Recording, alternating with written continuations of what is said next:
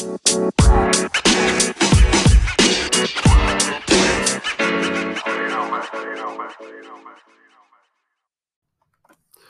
to the Eat Scripture Podcast. This is Eric Robinson, and I'm with Gina, and we are going to continue talking to y'all about typology today. We're actually walking through the Joseph story and have been for a little while now. And And we love the Joseph story. Oh, man, because it's so There's packed. There's so much here. Yeah. Just can't get away from it. Now, for those who are listening, we are so glad you're here, and just know that we love that you like to listen and that you share with your friends and that you continue to be a support to us through prayer. And if you want to, financial support through our website, you can go to eatscripture.com and look specifically there for the ways that you can do that. But we're going to go ahead and jump into this text, which is what we like to do. And we will start sifting through some more of this stuff, particularly in Genesis 44 and 45 today, as we continue to dig deep in what's happening with Joseph now as he's truly coming into contact, real, true contact with his brothers. We're going to find out. They're going to find out who he is before we're done today. And then we're going to watch as their relationships have a chance to reestablish from there. Right. So, really beautiful reunion. Yes. Okay.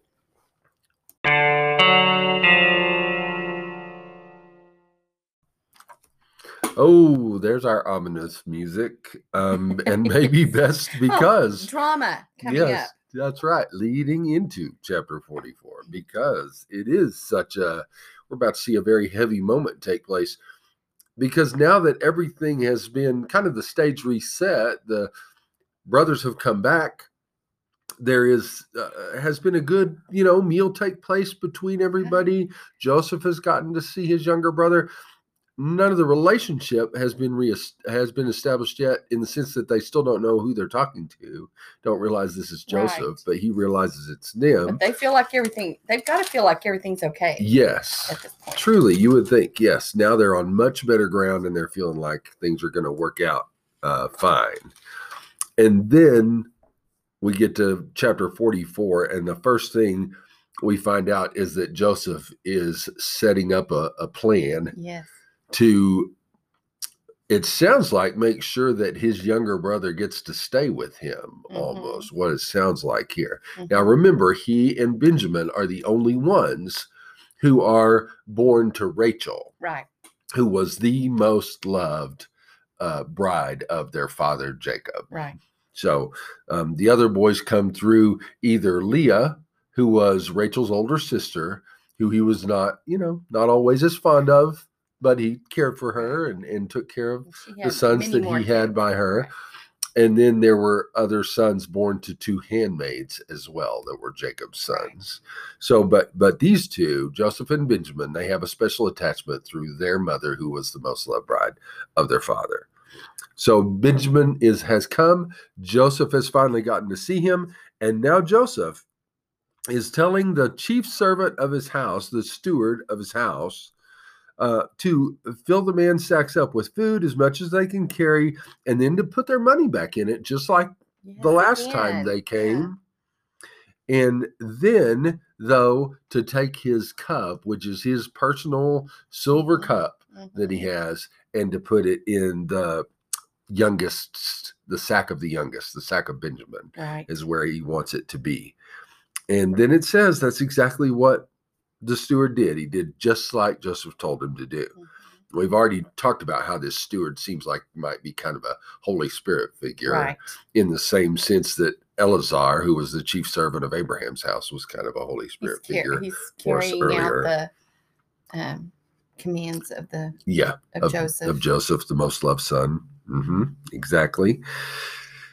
But then we get, this is what happens then in the morning. Whenever it's morning, they set off on their way to go back home. All the brothers do. And as they're going, Joseph tells his steward, okay, here's what you're going to do. I want you to go out and follow him. Yep. Follow him and overtake them, and then charge them with doing something wrong by me, with the fact that they have stolen the silver cup.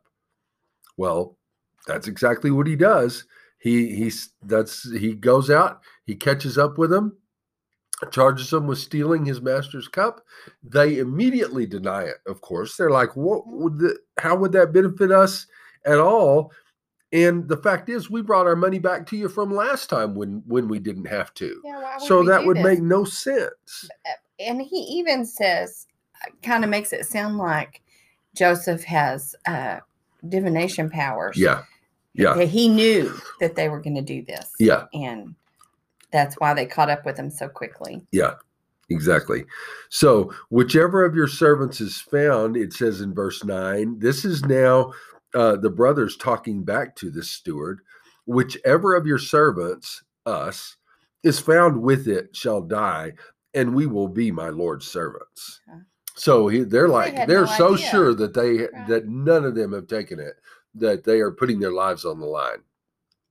Well, the servant says, now the servant starts by saying, let it be as you say. That's in verse 10. He who is found with it shall be my servant, and the rest of you shall be innocent. Well, that's not what they said. That is not actually what they said. The servant said, okay, so the one in whom it's found will be the slave that stays, and then everybody else can be innocent and go. And that's not actually what they said at all. So he actually kind of eases off of what they had promised. Mm-hmm. They all lower their sacks. Their sacks are searched through from the oldest to the youngest, and Benjamin's sack is found with the cup in it. At this point, they all come back to Joseph's house, very upset, of course. Tearing their clothes. Yes, exactly. They returned. But they know. I think that's a throwback. I think we're supposed to think of the last time we saw anybody tearing clothes was when they brought that robe with the goat's blood on it back to Jacob and deceived him into thinking that Joseph had been killed. Yeah. Now, the other now who's son, tearing their clothes? Yes. The other son is the one being taken out of their hands, and it's leading to them tearing their clothes this time. Now Exactly. Yeah. So. Good point. And so whenever they get back in front of Joseph, he's immediately saying in verse 15, what's this that you have done? Do you not know that a man like me can indeed practice divination? And Judah said, what do we say to my Lord? What shall we speak? How can we clear ourselves? God has found out the guilt of your servants. And behold, we are my Lord's servants, both we and he also, in whose hand the cup was found. And this is where Joseph says, no, that's not what I want. Far be it from me to do that to all of you. Only the man in whose hand the cup is found shall be my servant. The rest of you can go in peace to your father. Mm-hmm. This is going to lead us up to a point where Judah starts talking in a way we've never heard before. But I think one of the most important things to see up to this point is that Benjamin is the one who is, the cup is put in his sack by Joseph, with Joseph's specific intent of leading up to this point where he can say, this one is the one who stays. He's the one who gets, who will suffer for everybody, and everybody else can go back to their father in peace. Right. And so we get this little, here we have a Christ story again. Yeah, I think in chapter 44, Benjamin is our foreshadowing of Christ. Type in a big way. Yeah, in a big way.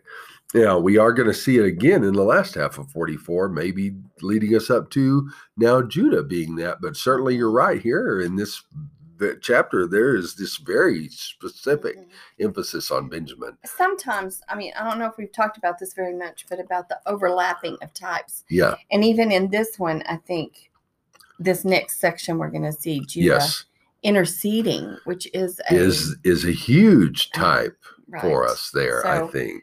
I think there's some overlapping types. No question. Definitely, it all takes us back to Christ. Yes. His story. And it should, because we see this silver cup. Well, why a cup? Well, because that's what Jesus is given by the Father, which requires him to be the one who suffers for all of his brothers. Right. We're not going to see that until we get to the Gospels, but sure enough, places like Luke 22:42 make it very clear that Jesus is talking about the cup that the Father has given him, and he would love not to have to take it, but he will if that's the Father's will, which is exactly what winds up happening. And then also the fact that it's silver, that's tied to redemption throughout the scriptures. So he's the one through whom the redemption is going to come. And then the very fact that Benjamin never speaks up for himself at all. I know, he's totally quiet through the whole thing. He never says, I didn't do it. Yeah. Nothing. Oh, so odd. He's like a lamb led to slaughter here. It takes our mind straight to Isaiah 53, the sheep that did not open its mouth before it shears. I mean, just crazy. That and Genesis 22. Isaac never spoke up either. So the Christ type continues. Now we'll start reading, I think, in the rest of this chapter and just watch how this long speech, this is the longest speech we have in Genesis by any single person. Interesting. Yeah, it is that Judah would be the one giving us the longest speech in Genesis. And by any single person, it's going to start in verse 18 and go through the end of the chapter. And I think it would be good to read this and just listen to the specific words that he's saying and how they point to Jesus. So, okay.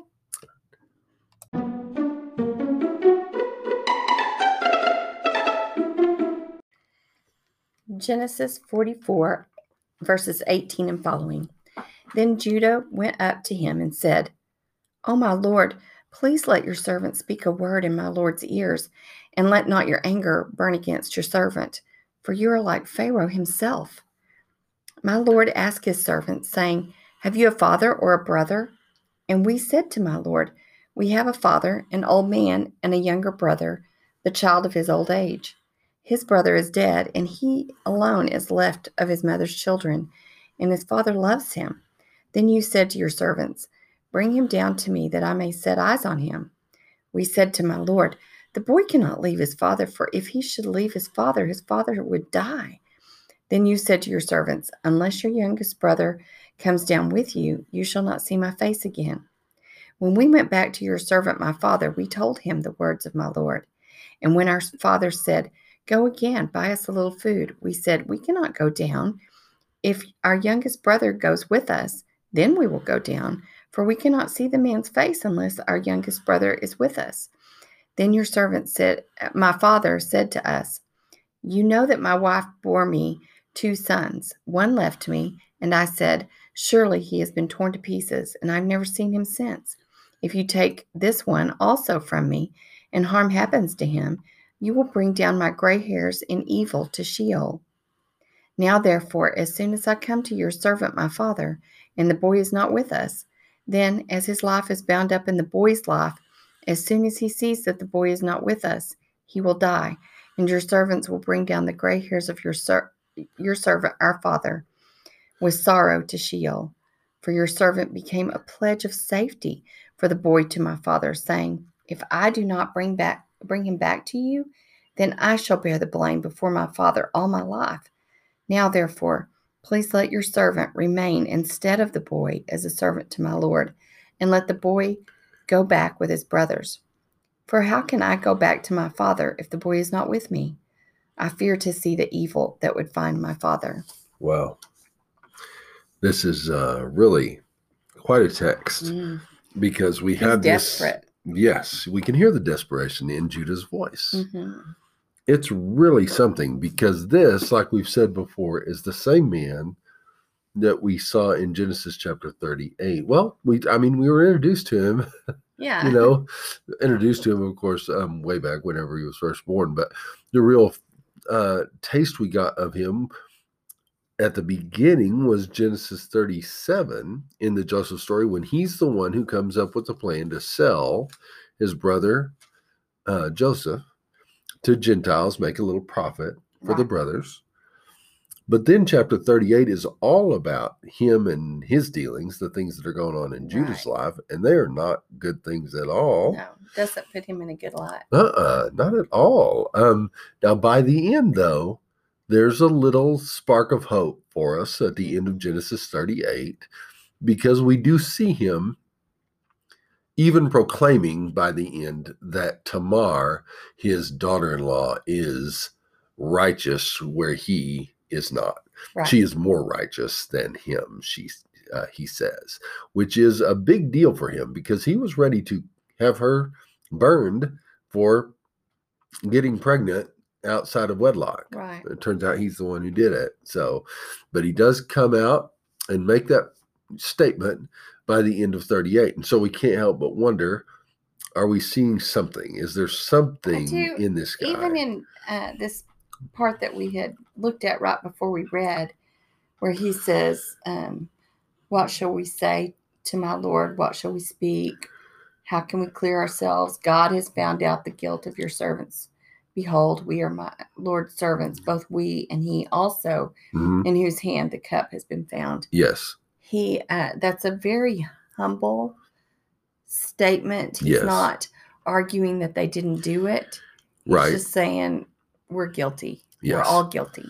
Yes. And so I think we do see something in him that is, I don't know if he's changed or if he's always had that part about him, but he does seem to have some humility. Yes. Right. And some ability to recognize when he's guilty. Yes. And very much like you're saying, has become the spokesperson for the group for sure, and is the one who is willing to put himself out there. He's the one that stepped up and said, "I'll kill me." Yeah, or at least enslave me. I mean, he told his dad. Yeah, exactly. You're right. He said, Benjamin back, it's my life. It cost my life. Yeah. He didn't offer his sons or anything. He offered his own life. And so, I mean, I feel like, I don't know, he's taking on the guilt of his brothers for what they've done. Yeah, it does seem like that. It really does.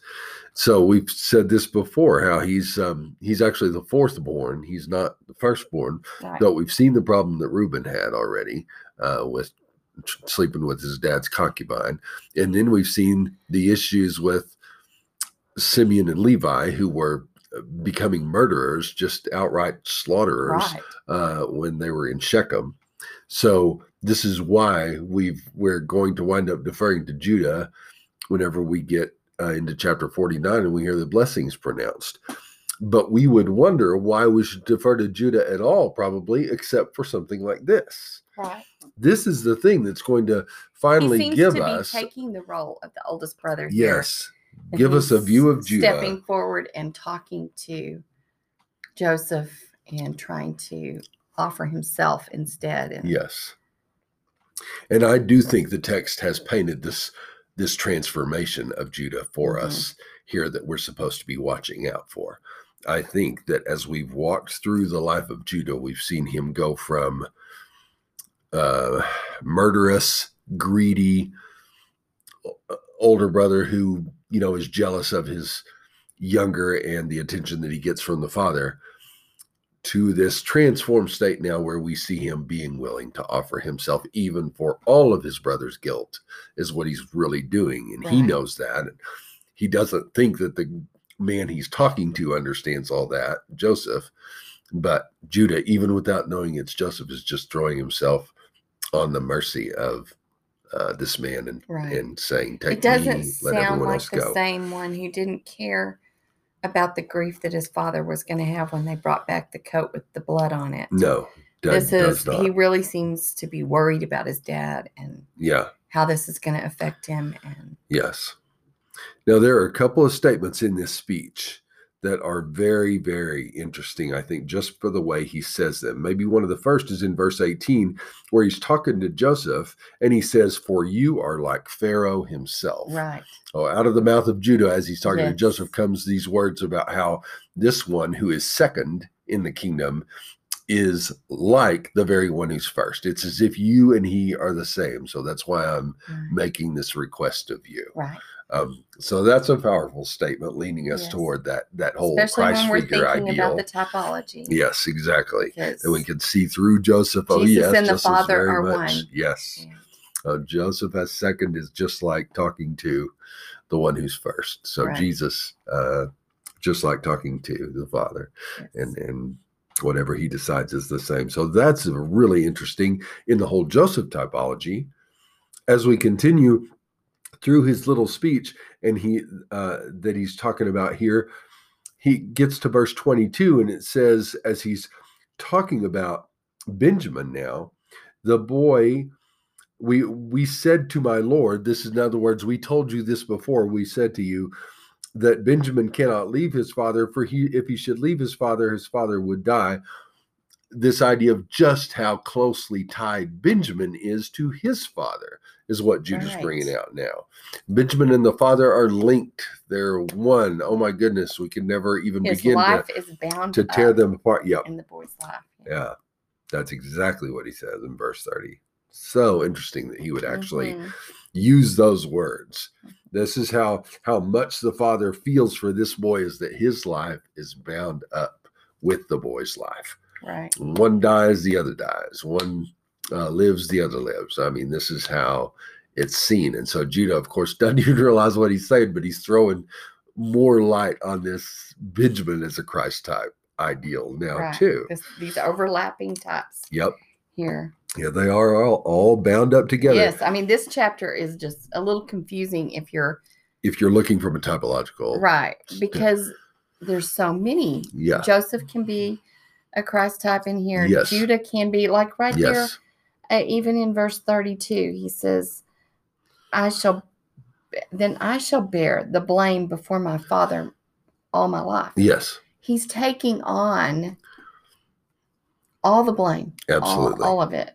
So Judah. So Judah too, because yes. And then Benjamin, we've talked about how he's in this chapter, how he's very much that Christ type. He's the younger brother who's going to wind up staying so that all of the rest of them can go to the father. I mean, that's the way it's put to him, and he never opens his mouth, even though he's the one who's on the stand here. I mean, he's the one who could be saying, "Hey, I never took that cup," and he never says a word, never brings it up, which is so interesting to see him so silent. Yes. And we've already talked about how he was born near Bethlehem and all. Oh my goodness! And his name means son of the right hand. So obviously Benjamin's been a Christ type for a while, and now we're seeing that really come to fruition. This is why I know this is confusing if this is the first time you've really talked about typology very much, but it's one of the reasons I love it, because it's like there's so much to understand about Christ. Yes. And his redemption story, that it can't be told in just one person. Right. It is the only story to be told, and beautifully shown in all of these aspects. Right. Of all of these characters that we're talking about today. For sure. And we should not be surprised by this at all. This actually happens throughout Scripture. Types overlap often in Scripture. It shouldn't be surprising to us at all. Once you realize that when Christ said that all the Scriptures are about him, and you start pouring through them, and you realize the depth of that statement, that it's not just something that he was trying to be cute with by saying, hey, that whole book is about me. In other words, meaning you'll find a few places that you can read about me in there. Right. But that everything really is about him. And then you get into chapters like this, and you're like, well, wait a second, Benjamin, he's the Christ, he's the son of the right hand. He's the one born in Bethlehem. He's the one falsely accused. Yes, exactly. He's got the cup. So he must be the Christ type. Well, wait a second, because Joseph is the one second in charge, who is talking to him is just like talking to Pharaoh. Everything he says. Okay, so he must be the Christ type. Oh, wait a second, Judah's the one. Is mediating. Yes, who's mediating. Exactly. He's mediating. And he's offering his life in place of all the others. Take me, so that all of them can be considered innocent and can go, and the Father's heart won't be broken. This is the way he's going to keep his dad's heart from breaking forever. Right. Oh my goodness, it's got to be Judas that is the Christ type, right? So this chapter is quite confusing. I think, but really awesome. Yeah, and just so you know, I'll just give you one other quick example. I mean, you go to Leviticus chapter 16, you're going to see the Day of Atonement. Oh my goodness, is the one that removes our sin from us as far as the east from the west, that goat, is that the Christ type? Or is it the goat that gives his life in order that, every year one of the goats is killed and the other goat is sent away with all the sins on it? Is the one that's killed the Christ type? Is the one that's removing the sin with all the sin laid on it the Christ type? Or is the high priest himself the Christ type who's actually doing the work, which is what the Hebrew writer tells us is happening. Right. And so, oh my goodness, they all are. How it turns out, everything, there's no way that one character or one being can carry all the weight that Jesus has on him. Jesus is the only one who could do it all. All the beautiful aspects of what Jesus has done for us, yes, are told through all of through these multiple characters. things, yes, at once, because I was going to make some there's just silly too much remark going about on. Jesus being the goat, the goat. the true But goat. Yeah, he's also the y'all. priest, For those who are listening who may not know, greatest of all time. I know most of you know, but goat, a phrase we use for greatest of all time. Yes, certainly Jesus is that, right? Right. So here we get to chapter 44, and so we see these overlapping, and we shouldn't be surprised. This is how it works time and time again in Scripture, because God has so much to say, like you said, through Christ, that it takes multiple ways of doing it, even in the same passage. Yes. So we get to the end of chapter 44, and we'll just touch on chapter 45 here and continue with it. Yeah, we're not going to get all finished with 45 today. So right. But at the beginning of 45, this is when Joseph can't control it anymore. So this is a very poignant and important moment, because Judah has now revealed his heart. It's at this moment when Judah's heart is truly revealed. We see Judah becoming the man we had hoped that the line of Judah, which is going to be the line of kings, would have this kind of progenitor. Sure enough, that's who we get to see now. The Judah who is willing to sacrifice himself even for the sake of all of his brothers, if necessary, and just be a slave forever. It is at this moment that Joseph can't stand it anymore. Right. It's like how I feel though seeing this, because I'm like, oh, I haven't been upset because Jesus is going to come through the line of Judah. Yes. And he's such a rotten character. How can this be? And now I get to this part and I'm a little bit overwhelmed by, oh, this is how God's going to do this. Right. And Joseph definitely, it says he couldn't control himself. Yes. Before all the people that were standing around him, he didn't want to let them see he was going to fall apart. So he makes all of his Egyptian servants leave. Everybody has to leave. No one stays. And then he starts weeping so loud that everybody in the palace can hear it. And Joseph said to his brothers, everybody in Pharaoh's household, And Joseph says to his brothers, I am Joseph. Is my father still alive? But his brothers can't even answer him because they're so freaked out by the whole thing. It says they're dismayed at his presence. Yeah. They think they're seeing shocked. Kind of a ghost, maybe. This is what the disciples would think when Jesus came back from the dead. Right. They thought they were seeing a ghost. And here are the brothers like, we can't even incorporate this. I mean, they're not even able to speak for a minute because the last thing they expected. Yeah. So we get our Christ type continues just in that way too. We get to see this is what happens when Jesus reveals himself at that unexpected moment. Hey, it's all me. All this time he's been with them, with the Jews. Yes. And they have not recognized him with his brothers. Yes. And they haven't recognized that he is the Messiah. He's the one. And when he comes back. Yeah. I mean, I'm just even thinking about on the road to Emmaus. The non-recognition. They didn't see. Yeah. They couldn't recognize him. And then they were freaked out. But absolutely. Just don't know what to do or say. And so we'll go on with this next time, and we'll watch how Joseph talks to them, and we'll watch how they, in turn, are concerned with how he's going to react to them now. But the reaction they get is completely different than what they would have expected. Right. So all of the Christ story continues to be told. Beautifully woven together here. So I love that we got to talk about these overlapping types today. I think this is such an important part of looking at Scripture typologically. So when you're reading this passage, boy, it's got every character is giving you more, even deeper understanding of what's happening in Jesus. Do not be dismayed. About it being a little bit confusing for the way we would tell a story in our American way of doing things. This is different. That's right. It's beautiful. So thank you for listening. Really appreciate you listening and sharing the podcast, keeping up with us. God bless you all. And we pray that you have an excellent week and just keep Jesus on the front of your mind. God bless.